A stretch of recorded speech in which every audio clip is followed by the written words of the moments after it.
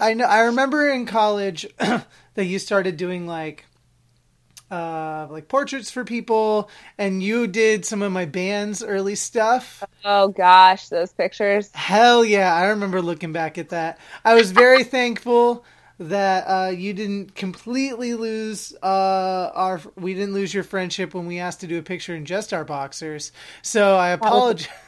and that I didn't lose your friendship when I decided to Photoshop flames onto that picture.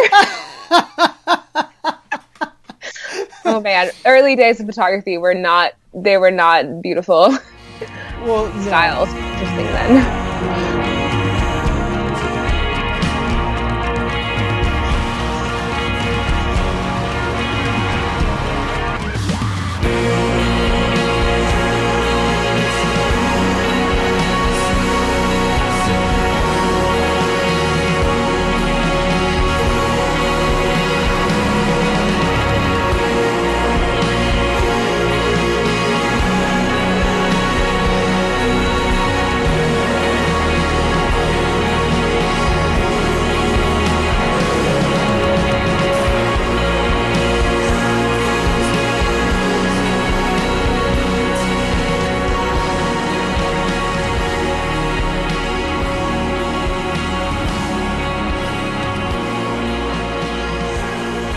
Hello, welcome to the EduPunks podcast. This is your host, Craig Bideman. I'm glad to be back with the podcast after like a month off. I know you might feel like I've been neglecting the podcast, but I had to take care of myself, take care of my brain, take care of some of my personal life and professional life stuff, just to reprioritize life. That's all I needed to do, but the podcast is back. I'm here this week with my friend Katie Weaver, who is one of my favorite DIY human beings. She might not come off as punk as you might think, but god damn it, she did it herself to make the career that she has right now. And this is a perfect podcast for that, because this is a podcast for everyday educators and daily disruptors in the entire world that I get to speak with. And so you get to hear me talk to my buddy Katie Weaver about how she created a complete photography career for herself, starting from our very humble days at Oregon State University to now, where she travels literally all over the world to take pictures of couples, of human beings, of weddings.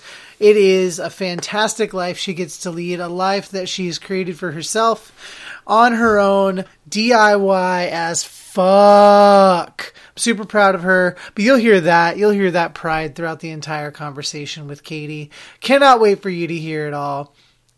This week I'm playing you tunes from the most recent Holy Fawn album. It is called Death Spells. It was released by Holy Roar Records last year and is currently being re-released by Triple Crown Records. I'll get to that a little bit later, but it's super cool. It is some great post-rock, post-noise, chaotic but also beautiful music, and I hope you enjoy it. You'll hear a 6-minute long song later in the episode, but you can skip it if you're not really into it. I'm just letting you know it's going to be a long music break, but the song is gorgeous, so I hope you enjoy that. On the quick break, I actually was in DC for a little bit, which was really nice. Took a group of students to Washington, DC for a service trip for some hunger and homelessness service work, which was really fun. I learned a lot about myself and a lot about my boundaries with working with students and just my boundaries with work-life separation in general. So that kind of took a bit out of me, but we're here and I'm ready to go, and I'm ready to get the podcast back on the show. I don't think that's actually a phrase that people say, back on the show, back on the road. Man,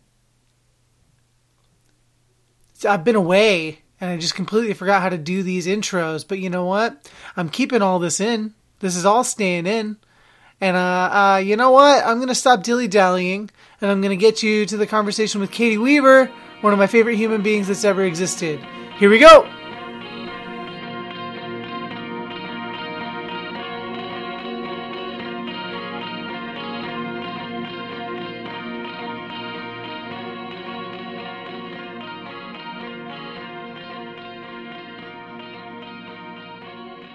So I am sitting digitally with my friend Katie Weaver. I miss you. Hey.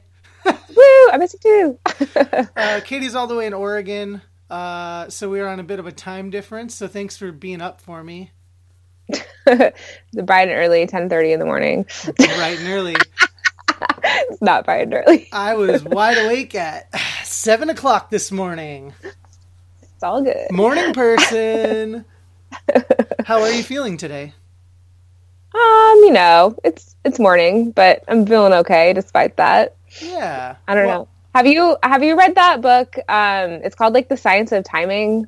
I don't believe so. It's like When, the Science of the Perfect Timing in Your Life or something like that.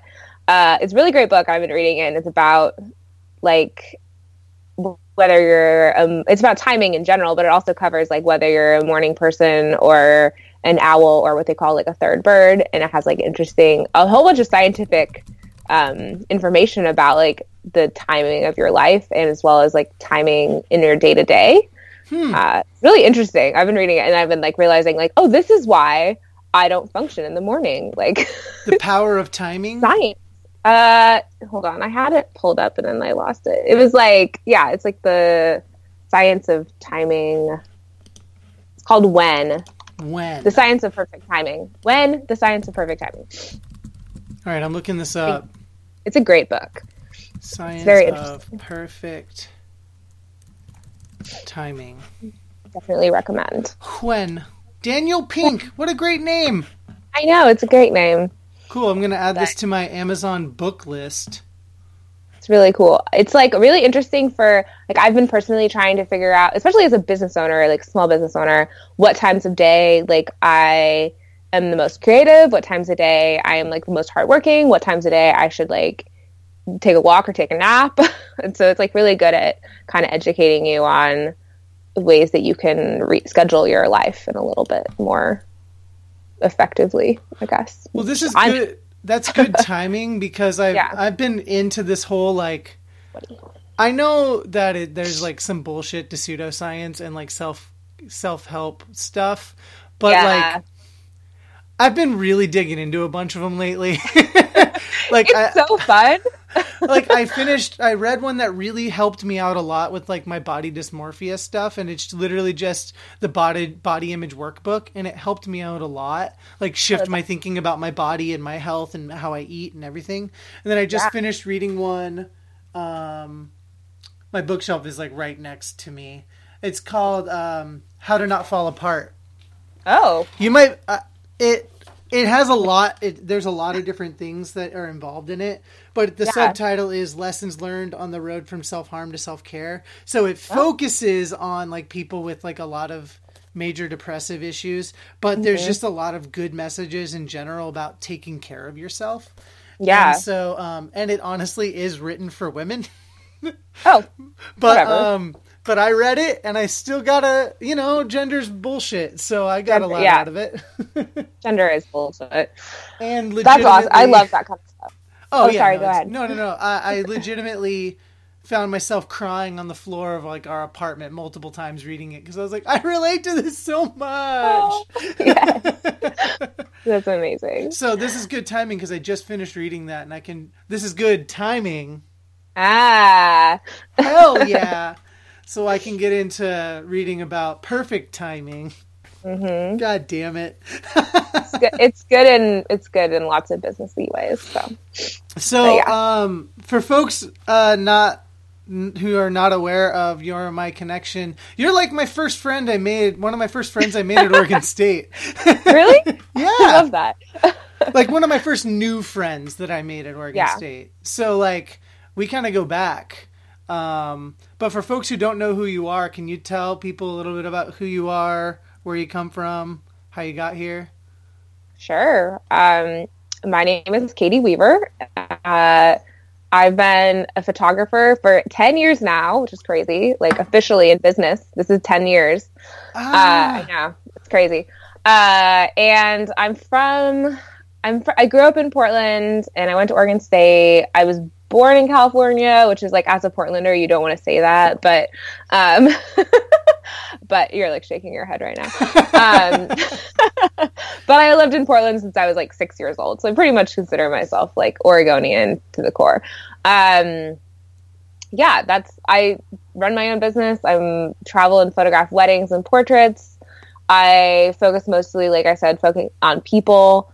I really love photographing people and telling stories. And I first met you because I love telling stories, and we both started working at the school newspaper together at Oregon State. And so I feel like that kind of journalism, storytelling, that aspect like of my interest has like never really changed. Like gotten like more artsy or more photography focused stuff over the years, but yeah, I don't know if that's the full description or not. No, we're gonna get into really a little bit more. Don't you worry. I love it because I remember when we first we were at a barometer meeting, like early on in that school year. I think it was 07-08. Oh my god. Oh yeah. Mm-hmm. That was 12 years ago. Oh my god. We're so old. I feel so old. And I remember seeing like story things getting assigned, and you and I like were assigned to work on a story together. And I was like, oh, okay, cool. And then we ended up writing this thing together, and then we ended up having late nights at the newsroom and everything, even a couple years after that. So we've been through the ringer. That was a time. It was definitely a time. And you weren't even taking pictures yet, right? So I officially was taking pictures, but I wasn't doing it like sneakily on the side, if that makes sense. Okay. So like I started taking pictures in high school, and my first year at the Barometer, I hadn't bought like a nice camera yet. I was still borrowing other people's cameras. And then it was my sophomore year that I first got like a DSLR in college. But I had started making money on the side.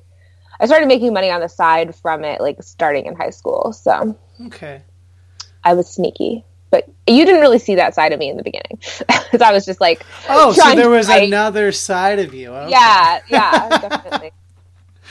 So when did you actually so you started taking pictures in high school. What got you into wanting to take pictures? So I kind of had this realization when I was going back through some like old photo albums, but originally, like when I was a kid, I have these two younger sisters, are identical twins, who are like a couple years younger than me. And I went back through all these old photos, and I found like these really funny pictures of my sisters at their birthday parties when we were all like kids. Where I would like, get my mom's film camera and just like take my sisters and like dress them and their friends up in like crazy outfits and put weird makeup on them, and then like take funny pictures of them afterwards. And I found them years later, and I was like, oh, it was a sign. I see. So I feel like that was like original. Like I really like doing that, was just like dressing people up and taking their pictures when I was like a child. And then my grandfather gave me like, people expect me to say foam camera, but he didn't give me a foam camera. He gave me like this Olympus digital camera that was kind of like one of those like dad cameras. It's like a super zoom. Back in like, I think he gave it to me in like 2005. And I started using that, and it wasn't a DSLR, but it had a lot of like I could do a lot manually with it. Like it wasn't like just a point and shoot. It was like more advanced than that, because my grandfather was always like really into photography. He was like hardcore. I think he might have entered some pictures into competitions when he was a young man. So he like gave me the camera. I started using it. I've discovered Flickr, and the Flickr community, like pre-Instagram. Hell yeah. Yeah, I'm one of these like original Flickr people. And if you talk to people in the photography industry who are around the same age as me, like there's a whole bunch of us that like found our bearings in Flickr. So I got really active in the Flickr community. I think I was just like a high schooler who wanted a lot of attention, and so I would take like really stupid self-portraits and then post them on Flickr and then get lots of comments and be like, feel good about myself, because, you know, puberty. And they were pretty terrible. But like I was really aggressively into this new social media of Flickr at the time, because it's like MySpace era. And I like was really involved and posted in a lot of groups and was doing a lot of like community stuff through Flickr. And I ended up like gaining a pretty big Flickr following. Like I think I had like 1 million views in my first year of Flickr or something like that. Like it was like my Flickr presence wasn't tiny. Like I definitely participated enough photos weren't that good. I had like these group of people that were telling me that they were good. And like in high school, people were like, oh, like I want to look at your Flickr, or like I saw this on your Flickr today. And like people would like check in on it. And so I would like take photos of all my friends and all that fun stuff in high school. I also, this is going to be depressing, but I'll go through it quickly. But I had these two friends in high school who, like, after I was in a bad relationship, they kind of like, I was in a like kind of abusive relationship, and then we broke up, and I had like no friends because it was one of those possessive relationships where they like make sure you don't have any friends because they're too jealous. So I had like no friends left, and I met these two people, and they were both like, they both had DSLRs, and they pretty much adopted me as their friend, and we just would like mess around and take pictures and like drive everywhere together, and like they were amazing, and they like really supported my like photography passions, I guess, at the beginning. And one of those is the friend who just died.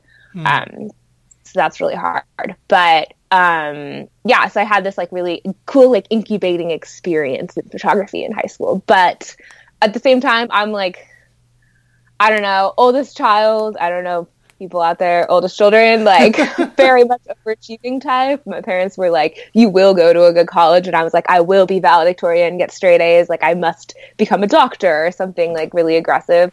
So like it wasn't even on my like radar of like potential career options because I was like, I can't be an artist. That's not real.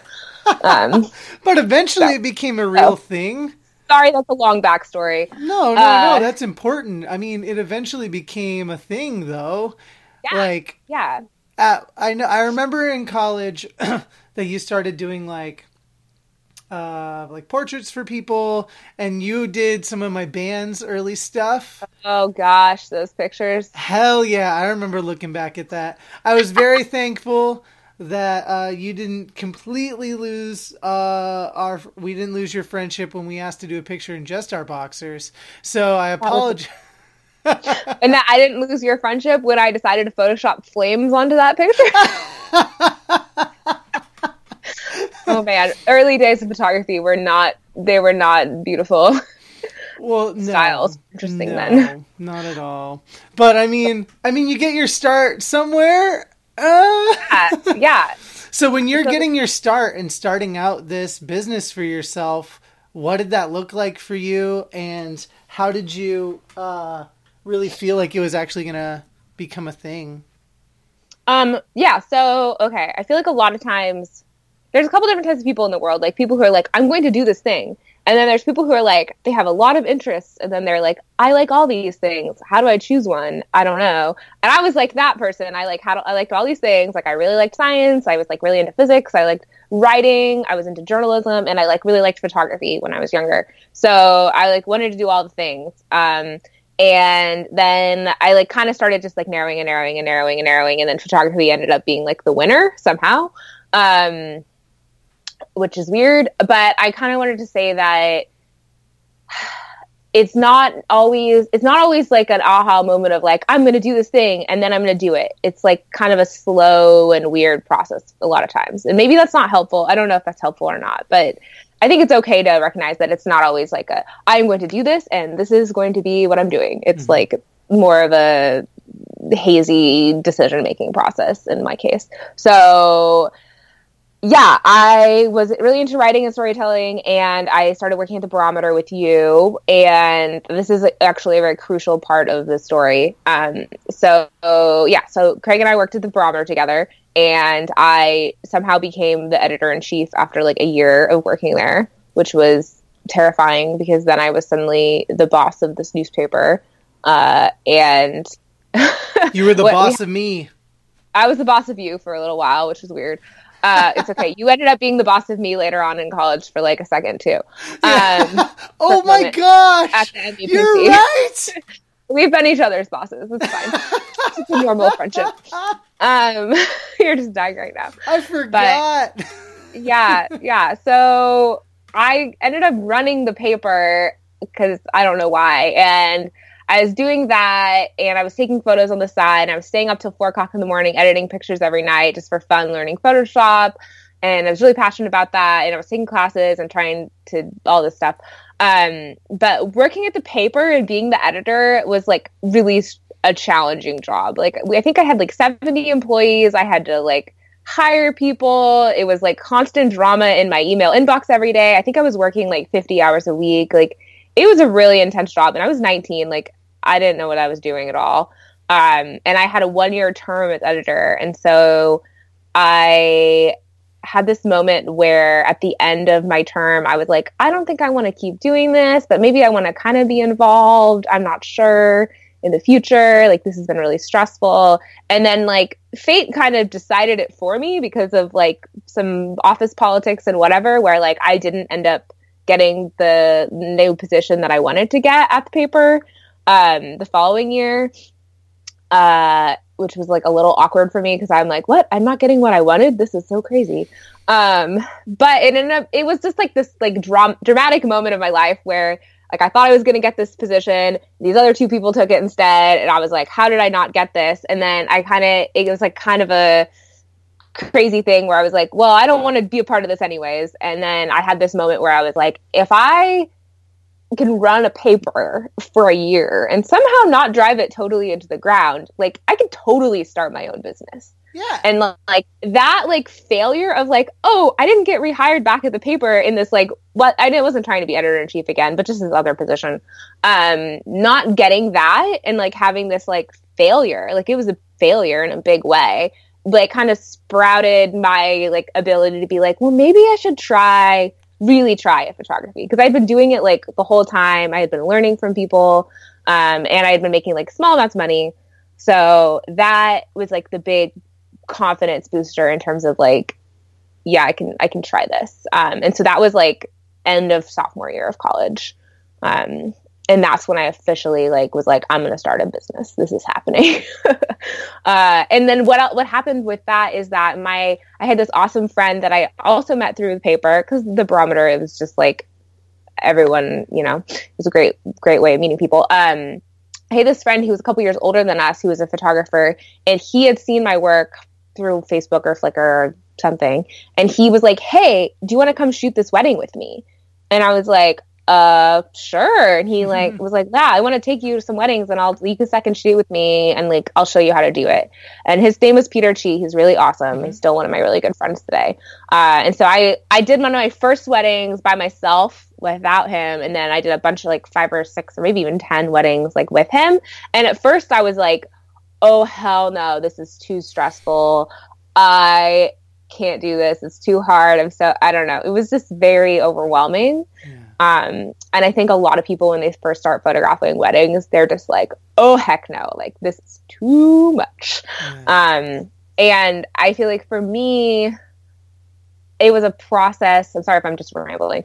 It was a process of, I thought for the long time that I wanted to be like this famous commercial photographer who was like a high fashion photographer shooting models in like Paris or some shit like that. Yeah. That was like an original plan that I was like, I'm going to do that and I'll just shoot weddings to make a little bit of money and all these things. But like the more I photographed weddings and the more I photographed real people and the more I had another mentor growing up, whose name is Pete Stone, who's a commercial photographer as well. The more I talked to people like him, as well as like understood the industry a little more, the more I realized like I didn't want that. That my personality type worked really well with thinking on the fly, showing up at an event, photographing real people and like real moments, and not like working with like extreme amounts of pre-planning to like get every detail correct for like months before like one big shoot with like models and other people on deck and this like collaborative thing. I don't know, like that was less enticing to me than throw me into a wedding and I'll make amazing pictures like out of my ass, basically. Well, yeah, that's the like true ethic of like someone who trusts themselves to like do it themselves. Like you have that much faith in yourself and confidence that you can get this done, that you don't need all that prep and planning that can sometimes make things look overly fake, if you will, or like too overdone. Yeah, like I was really drawn. So what I ended up realizing is like I was really drawn to the creativity and the beauty of like editorial campaigns and like that kind of style, just because it was super artsy and interesting and weird.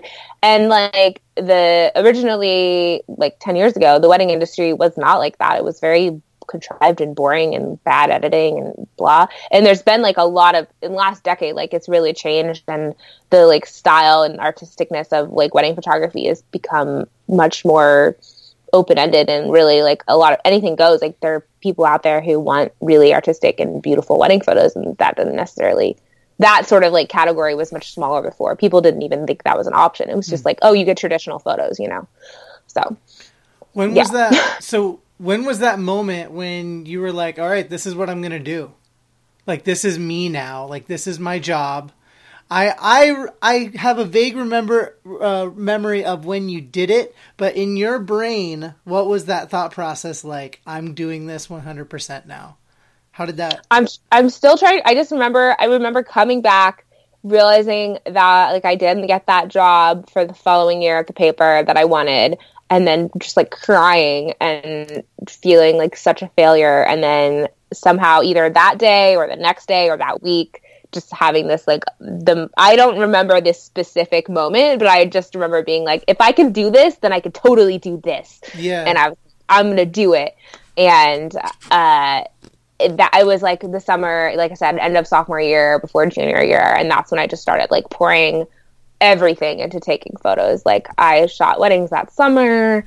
I started advertising. I got serious about my website. I like started buying gear like crazy. And like my two college roommates the following next 2 years, because I lived in the same house for those last 2 years of school, they were like, we always wanted to go out and do things, and Katie didn't want to do anything. She was just like editing photos the whole time. And like I kind of my only regret is I feel like I didn't have like as full of a college experience, because I was like aggressively focused on getting this business launched. Yeah. So that was the sacrifice I feel like I made. It's like I did not party as much as some of my friends, but I partied a lot afterwards, because I was like, oh, I'm self-employed now, I can party all the time. What's up? How long have you been self-employed doing this? Yeah, it's 10 years.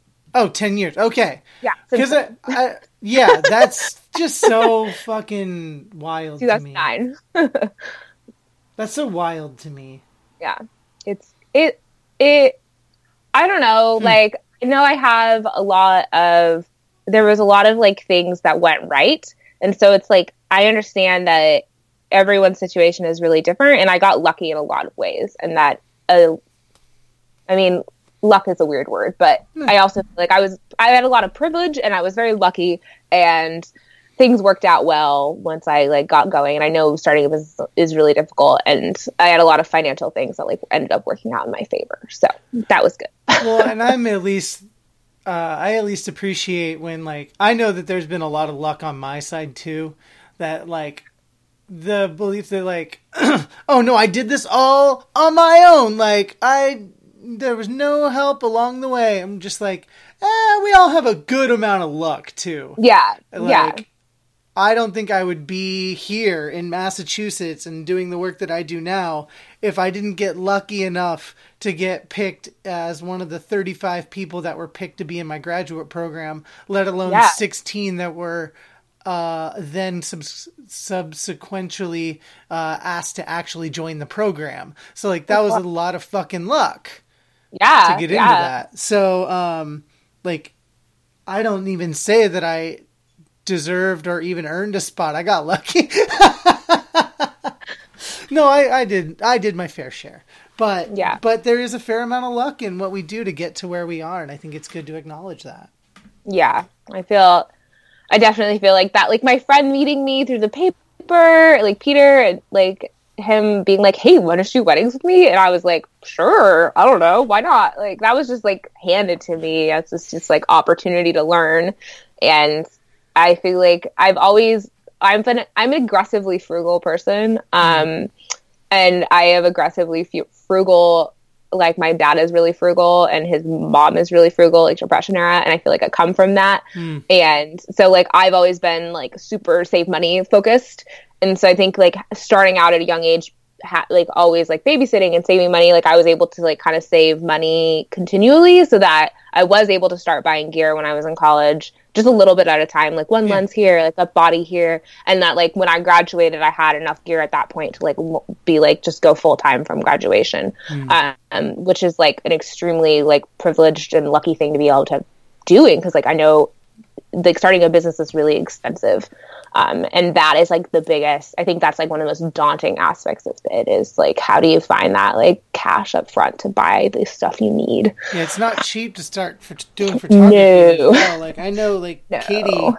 Katie's been putting a lot into just being able to be a concert photographer, and it's wild. And then they even go around while touring, and they're around people who literally only do concert photography, and the gear that they're lugging around like makes them even feel a little like, oh no, I'm never going to be able to have all the gear that they have. And but you don't need that much gear. And that's the thing. It's like the thing. It's like a whole, I think in photography, there's also just this like, there's like this image or this like mentality that you have to have ridiculous shit to get out like a quality product, when like you can do pretty darn good work with, I don't know shit about photography, but it seems like you can do pretty well with not having to have a huge rig of stuff to carry around with you.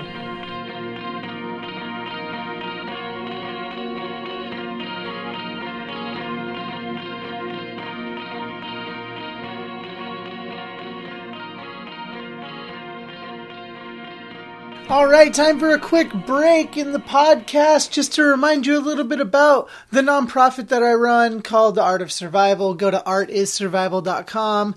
It is Sexual Assault Awareness Month, and we started our nonprofit 3 years ago in Sexual Assault Awareness Month to be an organization that was for sexual assault survivors and trauma survivors, and then it branched into a whole big other thing that it has become now. But 3 years ago, this week, we launched the project, and now it's become this really cool thing where we support bands and we tour around, and Katie tours around, and we do a lot of storytelling to support survivors. So go to artistsurvival.com and check out more of what we do, get some resources, read some stories, and also go to patreon.com/artofsurvival so that you can support and become a monthly donor to our organization. That would be really helpful. I would love it. Also, the podcast is a part of the Connect EDU network. Go to connectedu.network to learn more about all the fantastic podcasts and resources that you can find in this fantastic organization of podcasters. The network connects the unique perspectives and expert insight of higher education through podcasting. So if you're affiliated with higher education, from being a professor to a director of marketing, you might be able to find a podcast that fits your style. Hey, you might be a punk in higher ed and you didn't know there was a podcast specifically for punks in education that I run. And here you are. You got it now. I hope that you like what you're hearing, and maybe you want to go check out some other podcasts, maybe by my friend Josie, or maybe by my buddy Dustin. Who knows? I don't know. Maybe you do. Maybe you want to listen to those too. Go check them out. Connect EDU Network. That's what I'm a part of. The Connect EDU Network. Go to connectedu.network to learn more. All right, back to the show.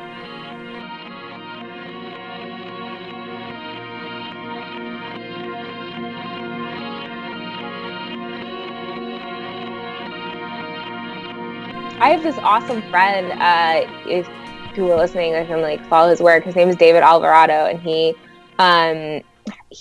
is this just badass commercial photographer, and he like works for, what does he work for? Like Travel Portland and like all this stuff, but he shoots with his iPhone, like a ton. That's like, wild. He taught me how to shoot RAW on iPhone, and I was like, what? And he's like, oh yeah, I use this all the time, and his work is like unreal good. Like he's really talented, and like he shoots, I mean, he has all this gear, like he has tons of gear, and he does professional shit, but like he can get that on an iPhone, you know, like I always tell people, like I do mentoring sessions with young photographers, and And I always tell them, like, it's not about your gear. It's really just about, like, understanding your gear and knowing how to use it. But, like, you can make good stuff happen with most cameras. So, I don't know. It's not, I think it's a lot. There's a lot of, like, really toxic, there's a lot of toxicity in the photography industry having to do with, like, this old school masculine vibe of, like, this old white dude with a big ass camera who, like, makes you feel like if you don't have that or you don't fit that stereotype, therefore you are not valid. And like, for me, like, there's certain camera stores I don't like to go to in Portland because I feel like as a woman walking into that camera store, they would always be like, oh, would you like to look at this point and shoot? And I'm like, hell no. Like, I'm like, I probably make more money than you do in a year, like, doing what I do. Like, come on. Like, I wish I could be like, do you want to see my bank statement, bro? Like, take me to your professional level cameras. Like, I don't know. I got really fired up about that in the past. And, like, I feel like in the wedding industry, it has shifted to be, like, a lot more female, but still, like, you'll be at a wedding, and I know so many photographers who, like, there will be, like, a main woman, and then she'll have, like, an assistant who's a man, and all the guests will come up to the man and be like, oh, like, you're in charge, blah, blah, blah. And it's like, no, he's the assistant, bro. I don't know. Sorry, I'm ranting. No, that's fine. There's a lot of this. stereotypes in the industry that you got to combat as just in general. And a lot of them are like you said about gear, like where people will totally judge you. And I remember getting, I have a Canon 70 to 200, like IS2 lens that was like, it was like, when I bought it, it's probably worth way less now, but when I bought it, it was like $2,500. Like, it's an aggressively large, it's one of those big white lenses that's just giant looking. And I remember buying it and being like, oh, I feel legit now. Because I have this one lens, which I didn't even need it that bad. But like, when I'm at weddings and I just want people to take me seriously, I'll just put it on for a little while and then walk around, and then they'll be like, oh, okay, she means business. Okay. She's got a big lens. And then I take it off and I'm like, okay, now they take me seriously. Okay, cool. It's really stupid, but it seems like even with the proliferation of like better cameras and phones, everyone kind of thinks they're a photographer right now. And I think that's awesome. Just because, like, go for it. Try it. Yeah. Like, as much as you can. And if you're learning by using, like, the phones are becoming legitimate, like, they're cameras that you can talk to people on, basically. Mm-hmm. That's what they've become. And, like, being able, like, the things that I take the pictures of the most are my records. And I'm not sure if you've noticed that, but I have. But there are people in the vinyl community who have complete photo studios for their records, for taking pictures of their records. Yeah. Like, one of my buddies took a picture of what it looks like when he takes a picture of his records, and there's like lighting, there's like a canvas, like there's all this stuff that goes into taking a picture that'll get like thousands of likes on it, and then he'll get record labels to be like, hey, share our band's album so that it can be seen. And I'm like, that's even possible in this in the realm that I'm very familiar with. But I'm just like, take a quick pic, post it. But like, it's wild, dude, what people will put into it. It's wild. But the cameras are getting to where you can like become like semi-professional. Like, your friend being able to shoot raw on an iPhone is like something we couldn't have even fathomed. Oh yeah. when I was in high school, because like we didn't even have cameras on our phones yet. Yeah, like I was a super late adopter. Like, I think I had a Canon 5D Mark II before I had an iPhone. I believe. Wow. Like, I had a super nice DSLR before I ever had a smartphone. And I remember like the first couple years of running a business and like having to like look up directions on the computer and then like write them down, and not being able to like access my email on my phone because my phone was just like a dumb phone still. Like, jeez. I don't know. And then I feel really old when I tell those stories, but it's fine. That's fascinating. It's crazy. It changes so much, and it's changing so fast all the time. Yeah, I can only imagine. Like to me, it's with like every update to these phones, it feels like they're pushing more and more for people to just like use phones as this outlet. And like, that's kind of, I don't know how I feel about that. Oh, I don't know how I feel about it either. Yeah, it just seems like that tends to be the selling point for the phone now, is how good the camera is. And I don't get it. I think that like, I feel like it's possible that a lot of people in the photography industry feel threatened by like the amount of cell phones. And I used to feel I remember when I was first starting out, I felt really threatened even at that time in like 2009, 2010. I felt like threatened by the amount of people in the industry and the amount of access to technology and how easy it was to get into the industry and all of that. But like, I think honestly, overall for humanity, like we are like the most documented generation ever. Like we have all of these powerful tools to like document so many parts of our lives. And I think that's really cool. Like, I don't think it necessarily has to be a bad thing. It has like, obviously it's like a double-edged sword, with like cyberbullying and like teenagers being really depressed because of like social media and like all that stuff. But like the ability to like document your own life and like have that access to like have all these stories that are just small little moments, like people couldn't do that as easily before. Like it was a lot harder to like for everyday people to afford a nice camera, and then you have to get it developed and like all this stuff. And it's really cool that you can like have all these pictures of things that are important to you. And like I don't know, along those lines, like I feel like in the industry as a wedding photographer, maybe this is not related to podcast things, but as a wedding photographer in the industry, I feel like, and as people, as you like enter into this industry, if you're like someone out there who's like trying to become a photographer or like wants to get into a creative field, like you'll spend like countless hours on social media, especially on apps like Instagram, like I know I do. And it's so easy to get sucked into this like social media trap where you're like, oh my gosh, like look at all these people who are better than me. Look at all these people who are more creative than me. How am I ever going to measure up? How is like my work even important? Like look at all these people, what they're doing all the time. Like, and you start to feel so crappy about yourself. And like, I definitely am guilty of that. And then like, I had a really good reality check recently. Well, it wasn't a good reality check, but like when my friend committed suicide a couple weeks ago, and like I photographed her funeral, and I was like organizing the slideshows of all the pictures I used to take of her, because her and I know each other for 13 years, and I took so many pictures of her over the years. Like I had this realization where I was like, my photos are important. They're not stupid. They're not something that's for Instagram. Like the pictures I'm taking are not for these like dumb, like, oh, look how pretty or like how good my photos are. Oh my God, Instagram, yay, like get some likes. Like they're not, that's not the reason I'm taking them.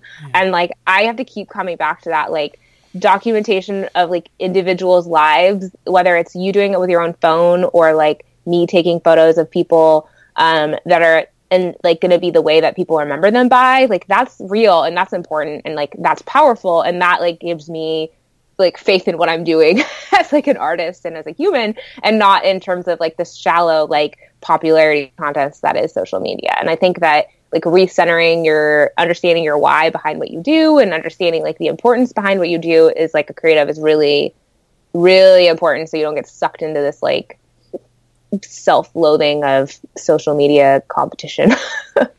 Oh, it happens all the time. And like, I had to even like take a step back from even the vinyl world for a little bit, because I kept feeling like I was like, I'm posting these just to try to like get some attention in the music, whatever. And I'm not even doing it because I care about the music anymore. And so like, I just kind of gave up, and I'm just like, you know what? I'm just going to post this shit for whatever. I don't even care anymore. And like, I feel like in all realms, that's the mentality that keeps coming up, is we keep comparing ourselves so much to others in so many different ways that it can be so self-defeating. And I hate it. I hate that. And I'm really glad that you came back to the fact that like your pictures are important to everyone that you like photograph and create like a long-standing moment for. Like, I still look back at pictures that you took of me years ago, and I'm like, man, that's still some of the best pictures that were ever taken of me. Like, that's so sick. Yeah. And you haven't taken my picture in years. So, like... Should change that. Well, I mean, sure. But, like, I that was when you were still, like, relatively new, and now you're fucking crushing it. And, I mean, you've always been crushing it, but now you're, like, at the top of your goddamn game, and seeing all of the business that you get and that you're able to, like, I don't know, you've been all over the world because of this now. Like, that is one of the coolest fucking things, to start taking pictures in Corvallis, Oregon, to going, name any place you've been.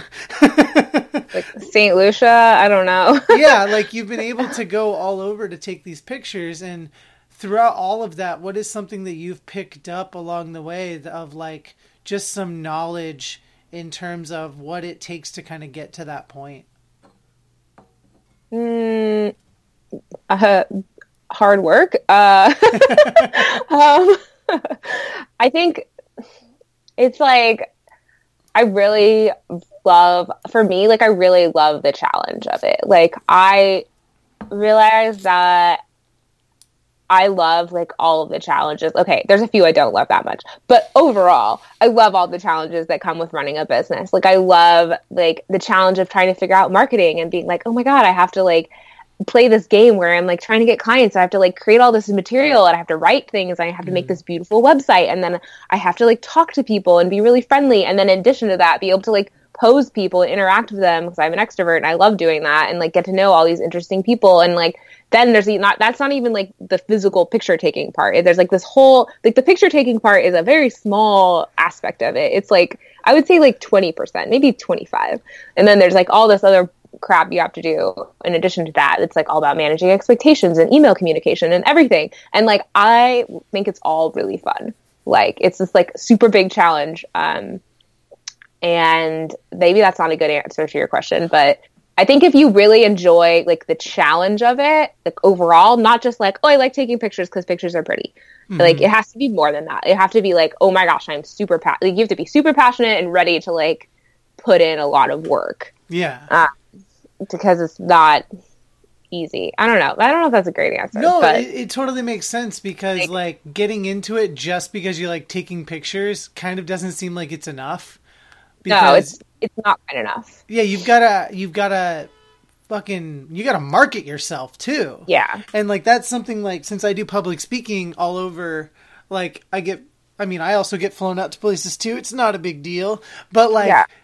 Fancy. But, like, people always ask, like, how do you get into public speaking? I'm like, well, you gotta market yourself. You gotta show people what you can do. You gotta put in some gigs where you're actually not getting paid, or you're not getting paid much, or you're doing it, and I hate to say it, for the exposure. And so exposure. I've done two talks for that reason, and it got me multiple other talks. So it was worth it in the end, but I took them being like, okay, I don't know if this is even going to work, but here we go. But, like, it takes a lot of effort to actually get yourself to a certain point where then you get to do the thing that you like to do. Yeah. I like doing it. It's really fun.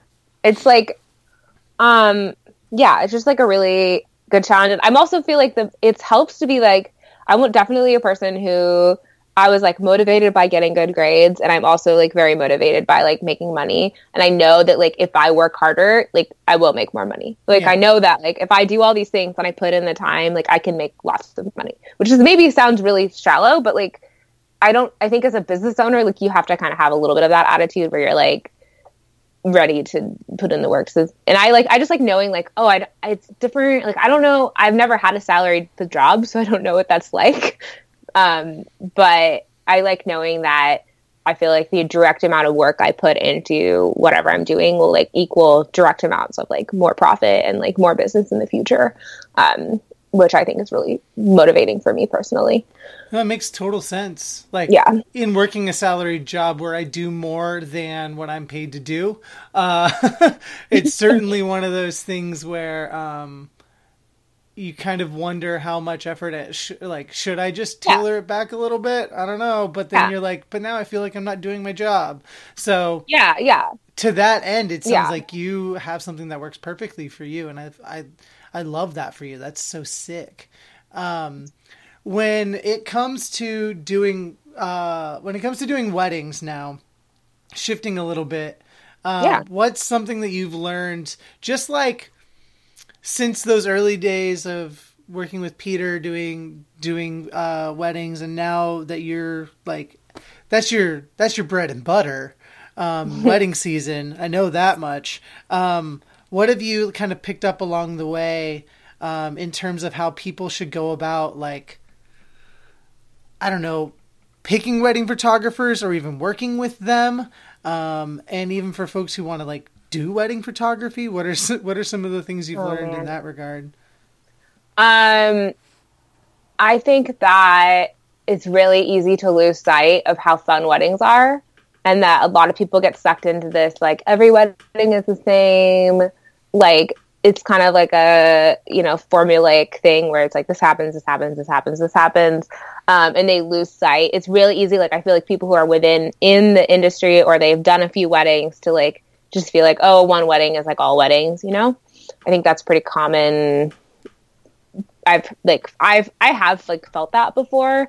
And I think that's something that's really important for everyone, for myself, is just understanding and remembering like the importance of the human connection element. And it's not just like, oh, I'm taking pictures of this thing, that like, there's going to be a ceremony, and then there's going to be a cocktail hour, and then there's going to be a reception, and there's going to be dancing.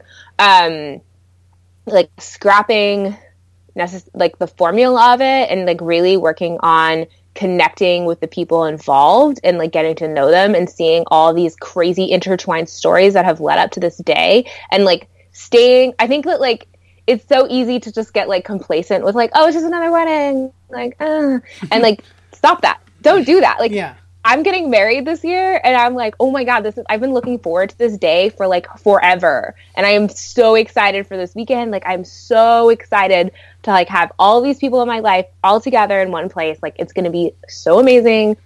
I like can't even tell you how excited I am. And like, there's so many like interwoven stories, and like complicated relationships, and so many little things going on behind the scenes. And like, weddings are so cool like that. Like, there's all these people are meeting for the first time. Some of them have known each other for decades. Some of these have never met. There's like drama. There's not drama. There's like love. There's tears. There's grief. There's everything. Like, it's a super powerful human like ceremony and event. And it's like, you don't want to get lost in the like, oh, it's another wedding. Like, I'm doing one every weekend. Like, like when you get to like something that I've shifted is I really am trying to get to know all my couples like crazy well. Like, I talk to everybody on the phone. I try to get drinks with them. I try to Skype with them. Like, I really want to like get to know them and their relationship, and like be like friendship level with them. Ask them deep questions about like all the people that are at their wedding. See like, hey, if I had known you for the last 10 years, like, what can you tell me about the people and like their relationships at this event, that like, if I had known you, I would know like, oh my gosh, this person's talking to this person. Like, I need to take a photo of that. Like little stuff like that. Like, I think that like, this is the same thing for social media, where it's like, people want to like say like, oh, like, let's take the pretty pictures of the brides and the grooms with this like beautiful floral piece and blah, blah, blah. Like, I don't know. For me, like, when you come back to the human element of like the connections with real people who are really there, who are having this super emotional day, and you like stay in tune with that, like, it's really fun and it means a lot. And that meaning is like way more awesome than just like posting a pretty picture on Instagram that looks perfect, I guess. Does that make sense? That's like my biggest like thing I think that I realized is that I've done like almost 200 weddings in the last 10 years, and like the people are what matter. Yeah, that's, I mean, the people. That is the right mentality. Like, holy shit, it makes total sense. Like you love to tell stories. You want to know the stories that are going on there, that are going on even below the surface, that you don't even realize are there. And so as a photographer, it seems like that's the angle you have to come at it from, because if you're not getting those stories, if you're not showing those interactions or those experiences, like, you're missing out. Yeah. And so it's like, it's huge to grab those moments. And also, like, I'm fairly certain that your wedding, which I'm very excited to come to, Yay! is just going to be like one huge family reunion.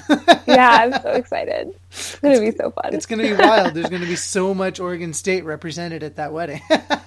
Oh my God.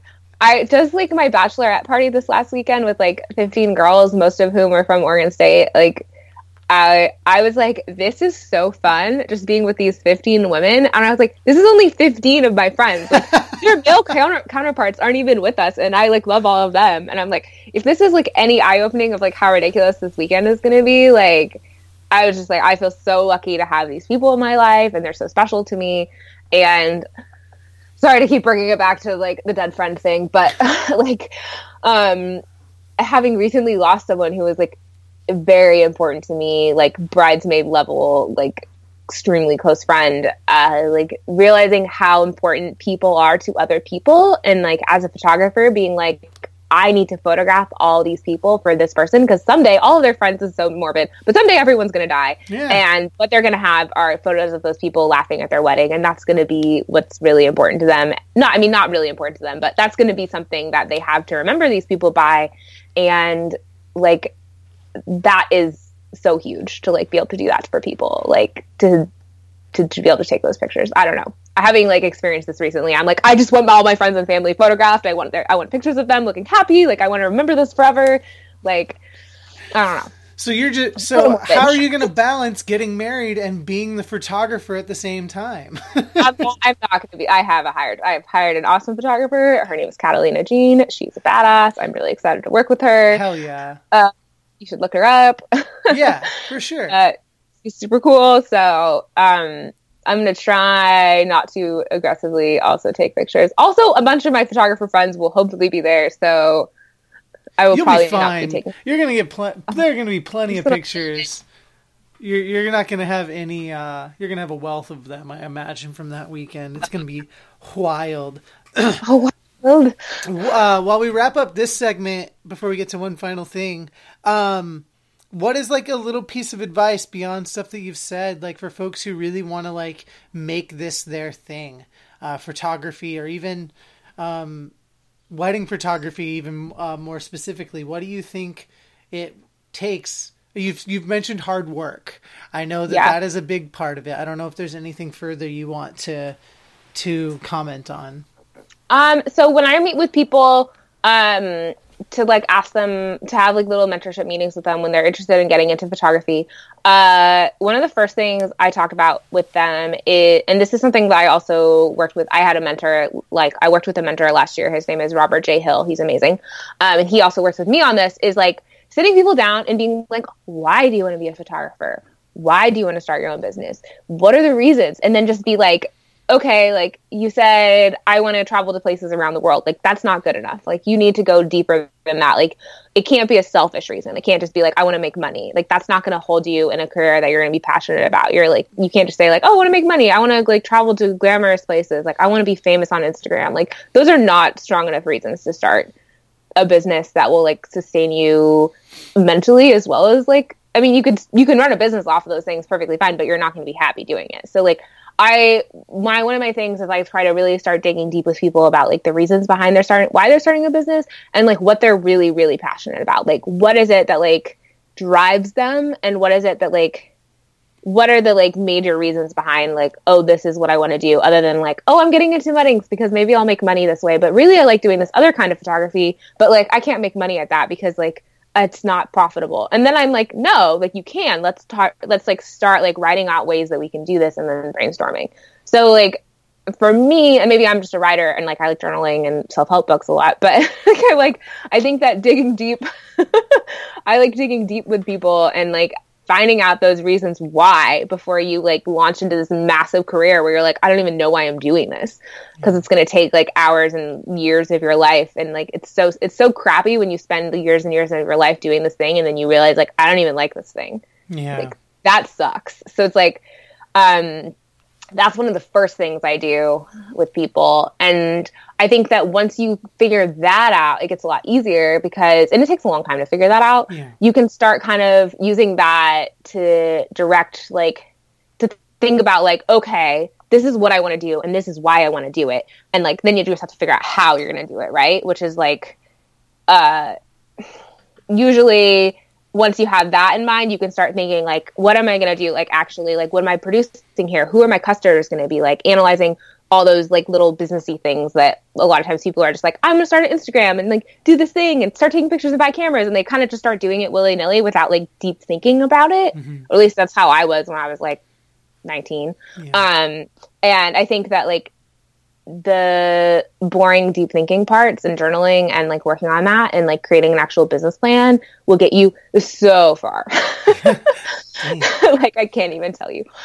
I don't know if that's good enough. No, that's great. Because I mean, I have no idea where to start to become a photographer. Buy a camera, take pictures, profit. Yeah. I also say, like, I mean, obviously, like, get a camera, like, take pictures, make a website. And, you know, there's so many, like, I could talk, like, when I do a mentor session with someone, I literally talk for, like, 8 hours about, like, all these different aspects of business. Because there's so many things you can do that are, like, fine-tune details, like, details of, like, how to use Lightroom and edit RAWs and use presets and make presets and buy presets and, like, the white balance and, like, smart previews and all these little tiny details that we can go into. And I'm surface leveling right now because we only have so much time. I'm big picture right now, which is, like, think about why you actually want to do the thing and, like, who you can help with it and, like, who your customers are, and then build a website that targets them. Yeah. And a brand that targets them. That makes sense. Hell yeah. So. All right, it's time for the music break portion of the podcast. I'm super excited to bring you a song from the newest Holy Fawn album. It is called Arrows. The song comes off of the album that they released last year called Death Spells. It was released by Holy Roar Records and currently reissued as of last week by Triple Crown Records, getting signed to an American label. That's pretty sweet. The band is a very cohesive, chaotic sound of post-rock, post-metal, little bit of noise, some scrams in there. It's wild. The album has all sorts of different sounds. It's very beautiful. It's very noisy. It's all over the place, and I love that. Each song takes its time to expand, to explode, to explore, and I absolutely adore the band for how they bring all of these different sounds into one complete album. It is friggin' wild. This song, I actually lied. I was gonna play the entire song. I decided to cut it about a minute and a half short of its entire run length, but you get the idea of the song pretty well. But because they just make some long ass songs, bands love doing that. You know, I'm a big fan of that, but, you know, the podcast can only be so long before people give up. And we're almost done, so I want you to listen to this song. It's called Arrows. It is by Holy Fawn, and I hope you dig it.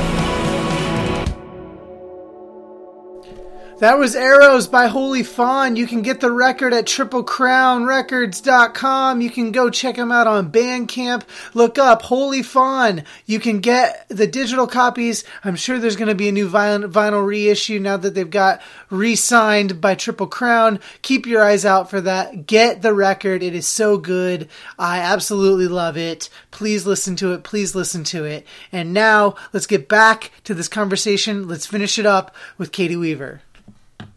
Cool. I have one last thing. It is a little bit of a lightning round where I'm just going to ask you things that you like in the world. Okay. That's about it.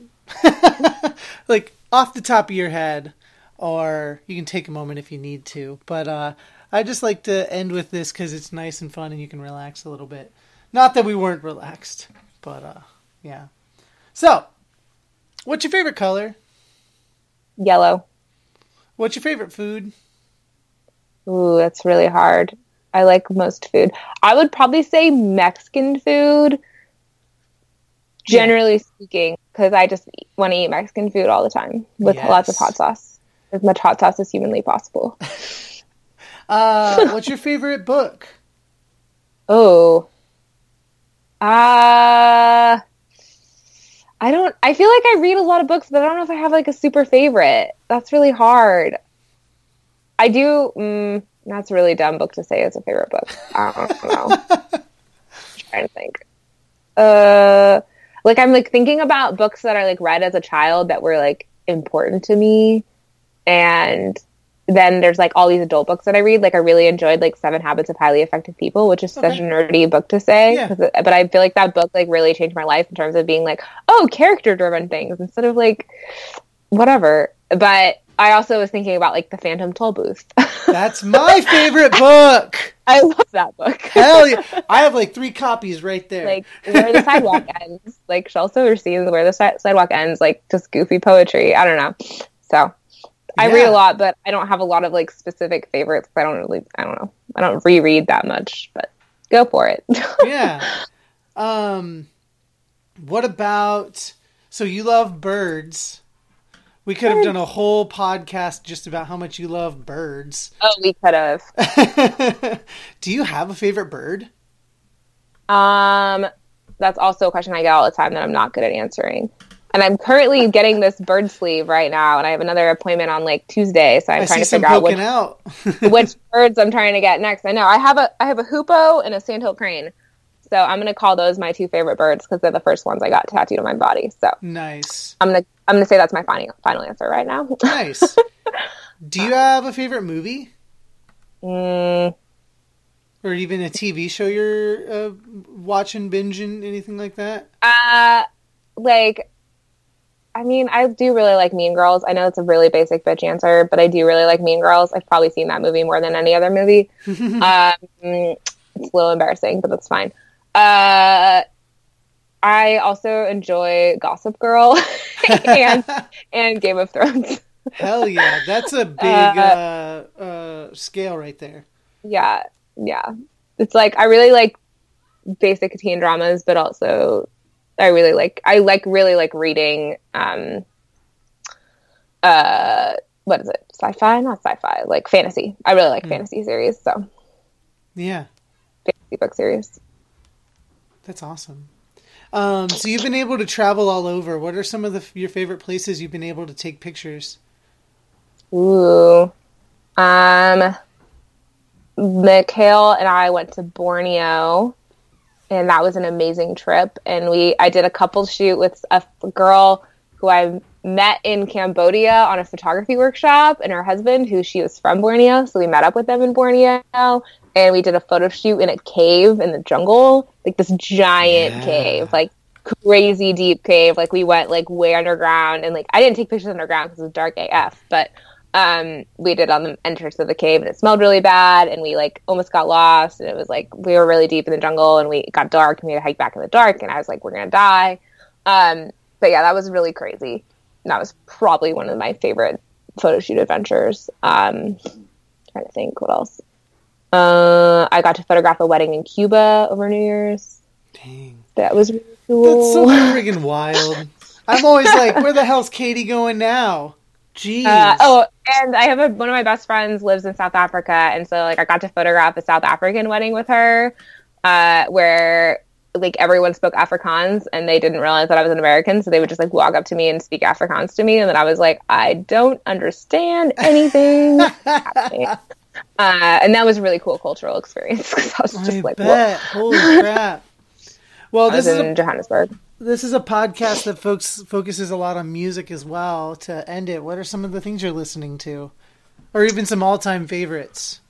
I'm a definitely big fan of Death Cab for Cutie. That is all-time probably one of my favorites. I don't know what your stance is on them. I feel like I can't remember if you hate them or love them. So they're a band that I missed, but have come to terms with the fact that transatlanticism, postal services give up, and Plans are three perfect records that Ben Gibbard didn't have any right releasing in order.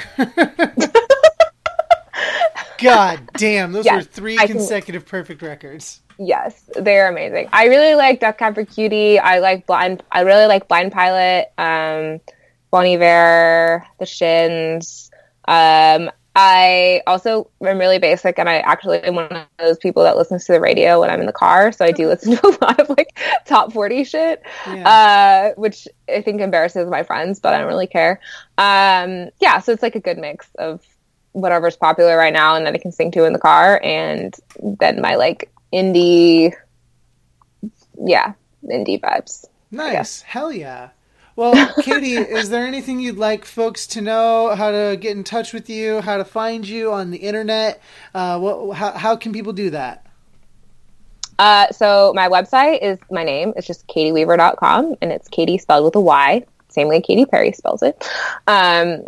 katieweaver.com. I'm actually launching a brand new website and brand in hopefully the next month. It's almost done. It's going to be a big departure of my old branding, so I'm really excited for that to come out. So everyone should go look at it in hopefully a couple weeks. Otherwise, you can find me on Instagram. It's just instagram.com/Katie Weaver Photography handle. Like I said, Katie with a Y. Mm-hmm. And on Facebook, it's just facebook.com/Katie Weaver Photography. Super simple. Hell yeah. Well, it was so great talking to you. I miss you so much, and I can't wait to see you this summer. Yeah, I'm so excited. It's going to be a party. It's going to be a very good party. That's it. We did it. Another episode done. I'm so thankful for my friend Katie Weaver spending some time with me. It was so great to catch up with her. Cannot wait for that wedding.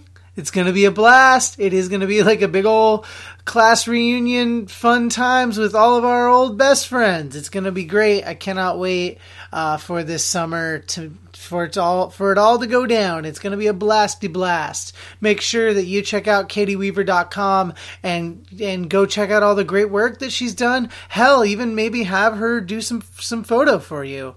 I mean, do it. I've hyped her up in the past. You should do it now. Like, you should go, you've already heard her story. Now you should go, like, give her money. That'd be sick. That's like the whole point. Give my friends money. Give me money. Go to patreon.com/Art of Survival and you can become a monthly donor to my nonprofit organization. Wouldn't that be sweet? Wouldn't that be super cool? Go to artissurvival.com also to read some cool stories about survivors of trauma and sexual violence. It is Sexual Assault Awareness Month, so I want to make sure that we are educating and taking care of each other as much as possible, especially during this month. And go to connectedu.network to learn about all the great podcasts that exist in this organization that I am a part of called Connect EDU. I want everyone who loves education to go try to find another podcast other than mine if you don't listen to other education-based podcasts, and go listen to one. That'd be really sick if you just did that. Put more education in your ears. It's good for you. I promise. All right. Also, make sure that you listen to more Holy Fawn. I gave you some of that song Arrows. I'm going to give you a little bit more of another song here to close out. But go to holyfawn.bandcamp.com. Go to Triple Crown Records. Go to Holy Roar Records. You can get a digital copies. You can do whatever you want.